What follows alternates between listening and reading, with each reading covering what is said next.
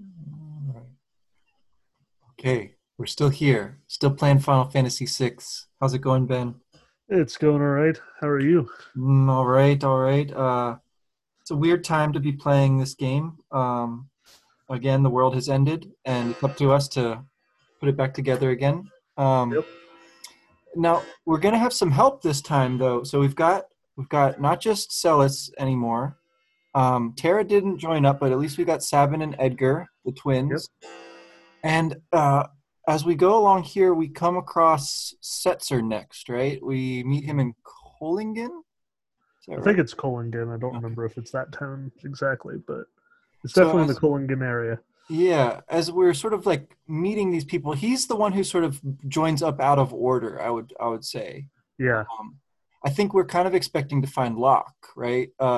Everything's pointing to him being like the most important for Celis to find. Yeah, and And everybody talks about him. Like yeah, every town you go to, they're always like, "Oh, Locke, yeah, he was just here. He's apparently looking for some big deal treasure." Like you even can visit the house where Rachel is being protected. Like right. she's still inert, surrounded by flowers in that weird basement with the weird music. But if you talk to the steward protecting her, he says, "Nope, Locke isn't here. You'll have to go find him. You go find the treasure, and you'll go find Locke." Yeah, so some things haven't changed, even with the destruction of all civilization and the breakdown, yeah, of the world's you know government and everything. There's still this girl, and Locke is still apparently seeking for something that will help. Right? He hasn't given up hope yet. So yeah, we don't find him. Instead, we find Setzer, um, and he does kind of the same thing that Tara does, like saying he can't really help anymore. He doesn't have it in him. Um, but it's reminded me that the reason we met him in the first place was because he was trying to run away with the opera singer, right? The Mhm. What's her name? Maria. That's right. Yes. Um, and so this is kind of odd, I guess, um, that his character would have sort of changed so much that he would have become so much less bold, so much, uh, I don't know, more cowardly in a way. And then I started thinking like, why haven't any of them found each other and done anything in the intervening year? Mhm. From when we saw the statues move and the world descend into chaos, and then when we finally wake up again, right on the little island. Like, what have they all been doing this whole time? It seems like Setzer has just been sort of frittering away his time playing games. Hmm. Yeah, you don't get a whole lot of insight into how Setzer has changed, but man, it is a stark change. Like he was the epitome of the devil may care, like living life on the edge. Like as I recall, like the only reason he joins up is because it sounds fun. Like in the world of balance, he's just playing this game just like you are. But then you meet him on that at that bar, and like he's lost all hope. He doesn't have his airship. There's no more fun and games anymore. Like, and he feels like he's completely useless. Like there's no place in this world for him anymore. Like, how do you have a cream of the crop opera going playboy in the post-apocalyptic Kefka dominated world? um so he's just sort of drinking and being sad. um Drinking, presumably not anything alcoholic in the oh, of course English not. localization, right? But just Never. yeah. Anyway, but yeah, so there's yeah, he's lost the airship. I think that's a big part of it. Um, and again, yeah, he's sort of like in a world that's so depressed, like his variety of running around and having adventures just doesn't really fit anymore, right? So it's sort of yeah, he's left to his own devices there. But then as soon as you talk to him, he like remembers, oh yeah, there is a place we can get another airship, right? Yeah. I love the line, I'm feeling lucky again. Like Mm-hmm. that's the transition. Like he you get this glimpse of his sort of existential angst. And you get a little more of it when you see as they're going through the tomb. But he turns around pretty quick. Yeah. like as quick as you would expect of Setzer.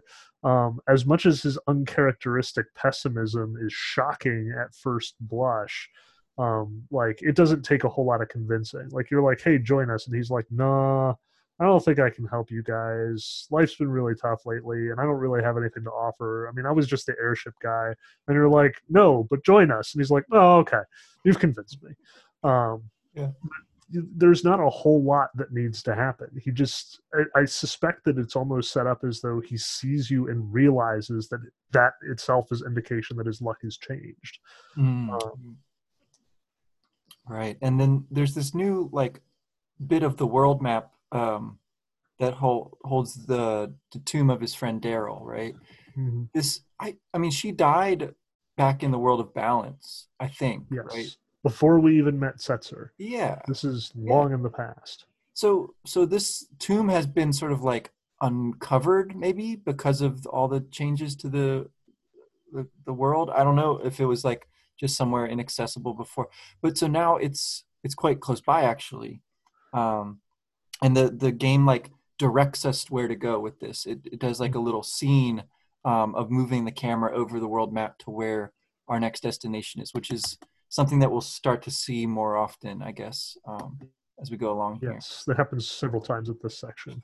So yeah, so it's like um, he he's had this. It's the same sort of thing, right? As the tomb is revealed and now not so buried as it was.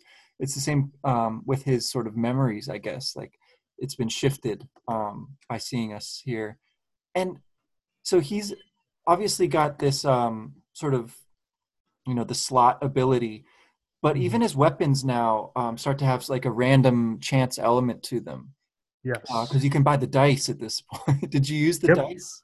I use the Doom darts because I live dangerously.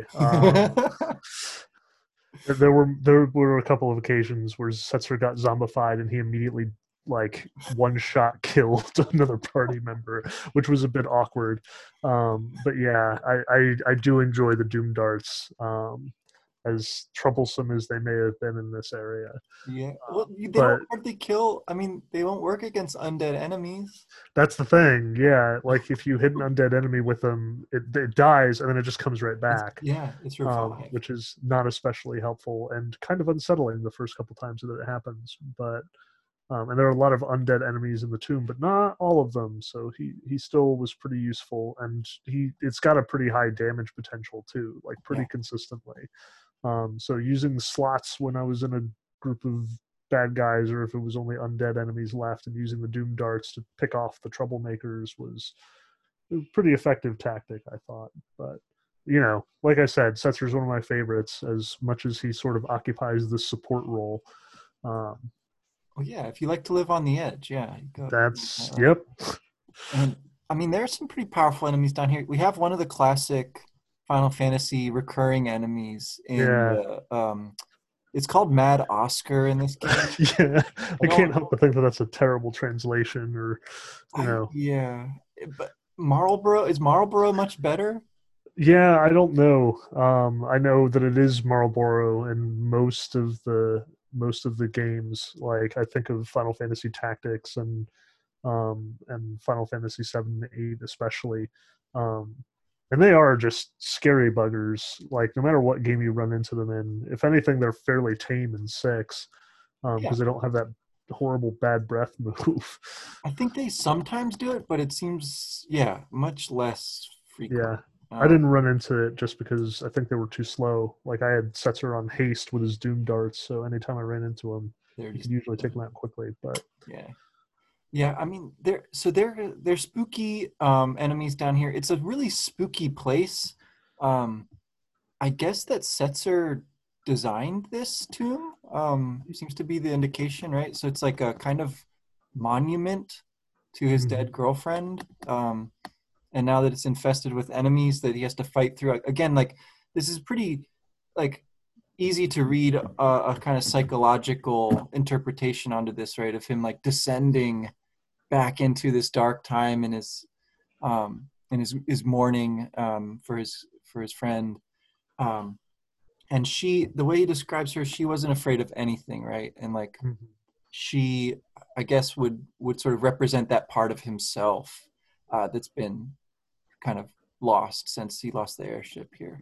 Um, Yeah, she's definitely presented here as a kindred spirit. Like they race airships against one another, and she's got this crazy prototype airship, which apparently is even faster than Setzer's own, but all the more dangerous as a consequence. And then it's during one of those races that she crashes and dies. So on the one hand, like it definitely does represent Setzer and his devil may care, live on life on the edge, throw the dice and see where they land attitude. But it also very much represents sort of the negative outcomes of that. mhm. Like as much as she is a kindred spirit to his careless existence, she's also a very grim reminder of what that careless existence can lead to. Yeah. Like she rolled the dice and lost, and Setzer has to be aware of that. Like more even than sort of exploring Setzer's own psyche, I think it's facing his own fears. Interesting. Um, because like Setzer played the game. He joined up with the party. He decided to wage war on the Empire. He decided to fight Kefka, and Kefka beat the living crap out of him. He blew up the whole world. Like you can't lose harder than that. And it kind of makes sense that Setzer would give up at that point as we find him. Yeah. So you get that long section in the tomb where you walk down the stairs and the little scenes of Setzer and Daryl play out as you continue descending, and it very much seems to suggest like Setzer seriously thinking about the risks.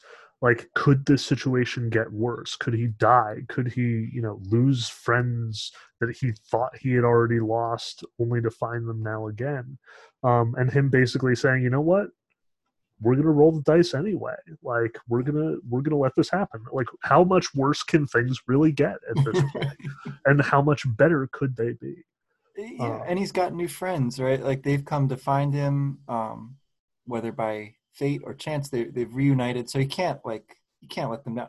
I mean, he yeah. could. Like Tara has also found something else that she's gonna do for a while, Hmm. but he doesn't. Right? And there's like this weird kind of like puzzle element in this area where you have to sort of like figure some stuff out to be able to proceed. It's not too confusing really, but there's like some water level changing, your classic turtle jumping that you've got Yep. to do, right? Once they program that and they're going to use it at least one more time, Oh, right? of course. Um, and there's this weird puzzle with the tombstone writing, Mhm. um, right? So you get this blank tombstone. I think it's pretty early in the dungeon, right? That you Yeah. can't do anything with yet. Yep. And so there's a lot of kind of backtracking that has to happen if you want to figure stuff out in this world, in this dungeon. And later there's a room that gives you the hints, which are all just like sets of 4 letters, Hmm. right? And so you just have to like play around with that until you get the letters in the right order, I think, to get the way to open. But I think this is an optional thing, right? Like you don't have to do this to beat this. Yeah. It's like the passcode is the world is square. Right. Um, and I think after you enter it, it basically tells you that like if you go to the third basement and go through the secret entrance, you can find the experience egg, which, if I'm not mistaken, doubles your experience. Yeah. So yet another powerful treasure or item, but one that requires a lot of work to get to and a lot of puzzling and sneaking about and backtracking, like you said. As it was, I figured I'd come back for it. I didn't get the experience egg this time around, Yeah. um, mostly because time constraints. But you know, it's another test, like another sort of layer. Which it's interesting that here's this tomb which supposedly was built by Setzer, and he apparently built this puzzle into it. Like, never mind the fact that the place has been taken over by undead monsters. Like, what else did you expect to happen in a tomb? Um, but that there is this sort of sneaky puzzle and this elaborate system of water level pumps and pumps and stuff that you've got to mess with in order to progress. Um, and it is tricky because you got to get the water level up. But if you then want to backtrack and get that experience egg, you've got to bring the water level all the way back down again, and then do it all again in order to Yeah. get the airship. It's a little tedious, but yeah, I mean, and for an item that it might help out a bit, but I feel like gaining levels is nice, but it's really not as important as like getting new spells and new abilities, Yeah, because that's what really makes the difference. If you can just end battles like quickly, you don't need that extra HP or some other stats. But uh, I mean, so it's a weird like kind of fourth wall breaking moment. The world is square, uh, is sort of a brag. I don't know on the part of the developer. I'm not sure what's going on there exactly. yeah. I have to think it's got to be a reference to the SquareSoft company that like produced the game. But it's a little obscure, perhaps a little lost in translation, and just like yeah, I um, did look up this translation. So in the Japanese, they're all still four letters, okay. and the thing that they spell out is not backwards this time. It's a phrase that just says "Tomo yoya surakani" would mean "rest in peace, O friend." Oh wow, So that's it's much like more relevant. it's much more sort of like within the sort of the mood of the place, um, and yeah, I mean, so they went a little different direction with that Yeah. in the translation. But yeah, so we get yeah, I think a lot more of Setzer's character here. Whether we take him to be like the dungeon designer or just like let that one slide, like either Mhm. way, um, it's kind of a cool variation on some of the gameplay elements that we've seen so far, right? Like undead enemies, some more weird status effects that are liable to get you. Um, Doom we totem. fight another version of like the first boss of the game. It's Yes. hiding in a treasure box. Yep. So that's fun. Yeah, I didn't find Yeah. that one too hard, although it was a little freaky because it's like you got to have the timing down. Uh, Yes. can hurt you. But then you come to the end, and it's a tomb with flowers, right? And the boss is called Dullahan, Hmm. uh, which is I think it's a kind of like undead. I don't know, headless horseman kind of figure from Yeah. mythology. I'm not too familiar with this one, but I've definitely seen this one around before. This Dullahan. Yeah. That's I think it's a Castlevania staple as well. That like you get this sort of weird pale rider kind of thing, like sort of conflated with our understanding of like the fourth horseman of the apocalypse being death or something. Mhm, mhm. Um, but yeah, he was tough. He was real mean. And part of that, like I'm sitting there thinking, I'll just use runic and block all these spells. Then I realized that um, Sellers was currently holding the Atma weapon, which was great on damage, but you can't use runic with it. No, it doesn't count as a sword? No, it does not. It's got special characteristics and therefore doesn't count. So instead, both Celis and Setzer ended up on healing duty while the damage was done by Edgar and Sabin. But we got through it. It was just touch and go there for a while. And he's fast. Like he casts spell after spell. Oh So yeah. even if But you've I got think he that, ran out of magic halfway through the fight. Like he was dropping those big ice spells and stuff and just taking out party members left and right, and then all of a sudden he just stopped. I was like waiting for him to hit me with pearl or holy or something, yeah. and just nothing. Well, it's weird that it casts holy magic, right? It seems to be an undead character, but I don't think I'm pretty sure the undead killing tricks don't work on this guy. So he's not exactly a demonic figure if he's using these holy spells. Uh, Yeah, it's interesting. I think, and I mean this is sort of like drawing back to a lot of the other uh, Final Fantasy games as well. But again, when you have a character that very much represents death, in the Final Fantasy franchise, usually it comes equipped with both death and holy magic, Hmm. which I find interesting. Like it doesn't happen all the time, but there's almost always like one character. Like I think I just got through playing Final Fantasy Tactics Advance for the umpteenth time. Nice. Yeah, it's a great little game. But the vampire characters come with a poison spell and a death spell and a holy spell, um, and that's sort of typical. Like a character like that has that much power over death somehow embodies a power like of the almighty, of goodness, which holy magic itself would be like an interesting conversation to have all by itself in the Final Fantasy franchise, because Yeah. holy doesn't necessarily mean good Yeah. in the world of Final Fantasy. In fact, frequently the opposite. But like authority and power is really what it comes down to, I suspect. So death definitely occupies this place of supreme authority, and therefore it gets to cast Pearl, Yeah. which is just holy in Final Fantasy VI. Yeah. The name Pearl. Yeah. It's because I mean it's sort of like the form that the attack takes is this these little like marbles almost, right? Yeah, And then there's this kind of weird background thing that goes on. I don't know if this is only because it's the monster version of the spell, because we haven't learned this spell yet. mm-hmm. But the one he casts is a thing that I think you can learn with Strago once he's in your party again. But anyway, it does this kind of weird like background as well that it almost looks like you're like in a tunnel, right? Or in a, I don't know, almost like that sort of Yeah, the, sort of kaleidoscopic 60s ish. yeah. Yeah, It's well, so it's a weird, yeah, mixture of the power of death and that power which stands behind it or beyond it or transcends it. Yeah. mm-hmm. Well, yeah, so he's a cool, I mean, he's an interesting boss.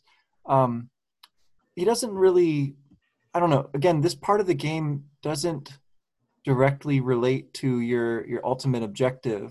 Like these aren't emissaries of Kefka or anything like that. These are sort of powers of the world itself that seems like that have been released that Yeah, were stirred up. yeah.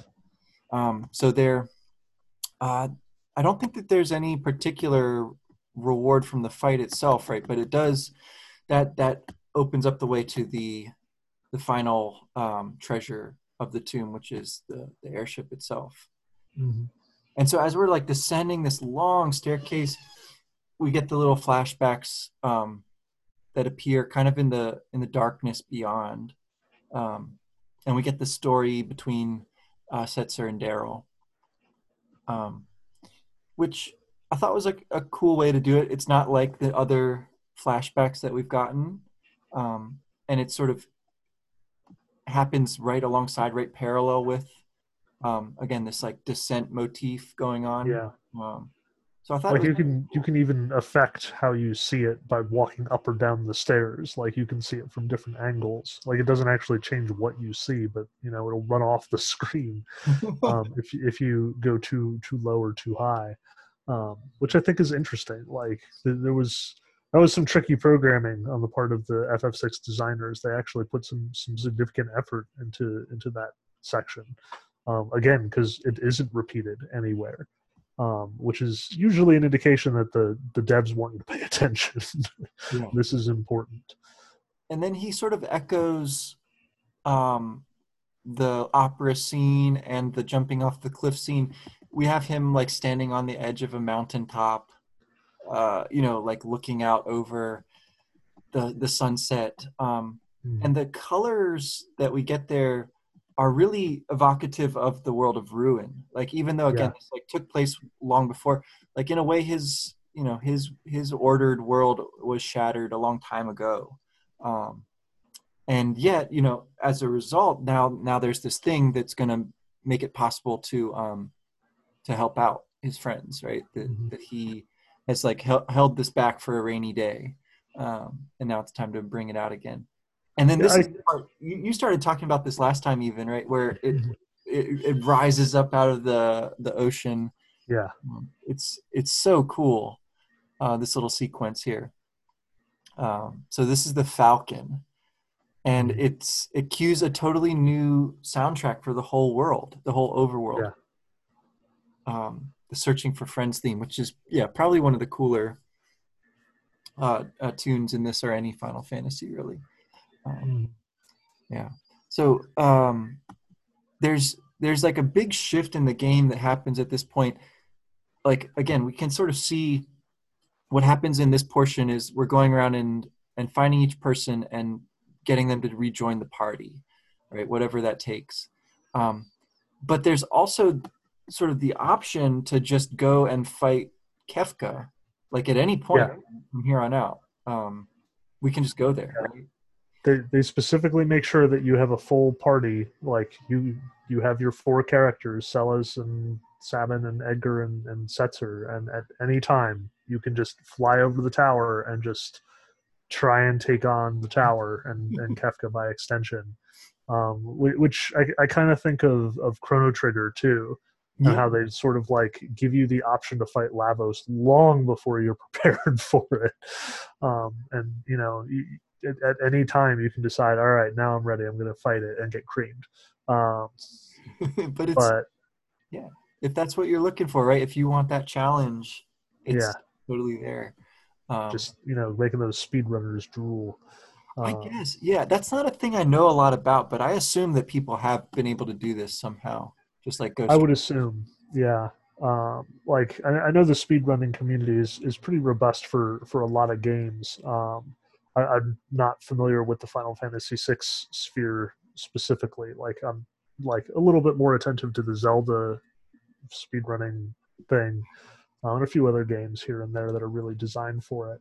But I think too, like design wise, of Breath of the Wild most recently was very much catered to the speedrunning community because like you can fight Ganon, as soon as you finish the tutorial. Like as soon as you get your little glider thing, it's like there's Ganon. You can see him. There's the castle. Just anytime you want, go. Like you want to do it with three hearts and you just your stick sword, do it. Like let's see you do it, and you know that somebody's out there doing it. Absolutely. Um, yep, just parrying his way to success. But Final Fantasy VI definitely teases the same here. Like there are so many advantages if you go later, after you have picked up the treasures, after you have filled out your party. Not least of which because that battle with Kefka actually will use more than four characters. If one falls in battle, it gets replaced with one of your reinforcements, Oh, which cool. is yeah, it's another sort of choice that doesn't get echoed very often in future Final Fantasy games. I know they did it in 8, but I don't think they did it in 7. Hmm. Um, but yeah, so if you go with more characters, and I mean, you once you fill out your roster, it's a pretty impressive spread, and there are a couple of new characters to track down since the Cataclysm. But if you want, go with Setzer, Sabin, Edgar, and Sellers, and good luck to you. Yeah. I mean, I know that there's some fun stuff that you can do at this point in the game because you can basically go anywhere and do stuff in a lot of different orders. Mm-hmm. Um, I assume that there's, various kinds of optimized routes that one can take, depending on what kinds of things you're after. But there is a kind of cue here that Celis wants to follow the birds, right? Yes. Um, this has been sort of her omen, that's called her forwards, since she's woken up. And this bird leads us to the town where that soldier's been sending letters to his girlfriend, Mm-hmm. right? And now when you go visit her, the whole room is like filled with gifts and flowers, and it turns out that she's been getting uh, letters that can't possibly be from the soldier, right? We're told that the town he was in was completely destroyed, right? Yeah.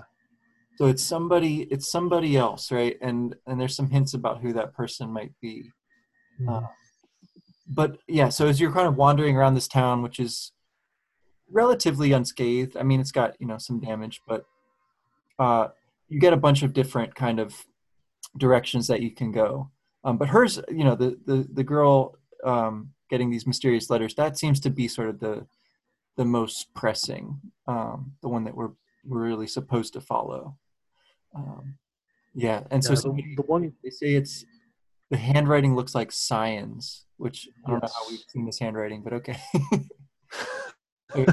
Presumably, we've seen a lot of science correspondence since he Yeah. joined up. But I think it's also interesting that like the room is filled with these flowers, but they're all fake flowers. They're silk flowers, we're told, Yeah. which to me, like especially when you actually track down Cyan and find out what in fact he's up to. The silk flowers imply a degree of craftsmanship. Hmm. Like this is not just I called 1-800-Flowers and had them delivered. Like this is someone who is painstakingly working to provide this girl with hope, despite the fact that there is none. Like as we're told, the town where the soldier lived is completely destroyed. There's no chance of his survival, and yet she's still holding on. Um, and this level of craftsmanship, this level of effort, like there's a kind of there's an artistry to it. Like this is the effort of a master who has somehow decided that this is what his life's meaning is going to be in this new world. Like in the same way that Edgar is trying to break back into his castle, and Sabin is sort of half-heartedly getting a revolution going, and Setzer is just given up. Here is somebody else who has found meaning, like Terra and her orphans. Yeah. um, Yeah, it's very romantic in a way, but also kind of creepy in a way. yep, not denying that in the slightest. So Cyan's kind of arc turns out to be a lot more interesting, I think, than we might have suspected, Yeah. given his sort of stoic, persona that he had before. And so, Yeah. yeah, we get part of it here, uh, but then the rest of it will have to wait because we're shown that among the places that have survived, there's Narsh, the Veld, and Doma Castle. Right, so Yes. surely we'll have to have another kind of resolution to his story there at the castle eventually.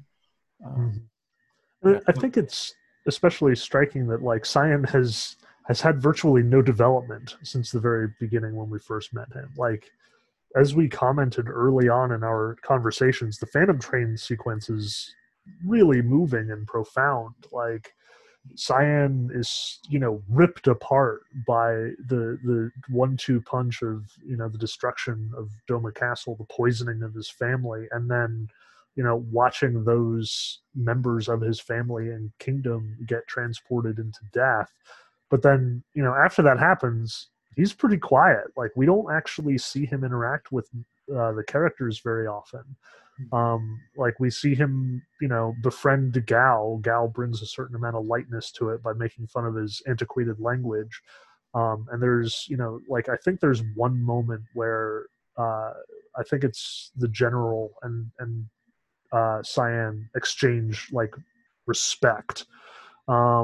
Just sort of game recognized game kind of thing. Like here are two great warriors. I forget if it's the general or one of the other characters.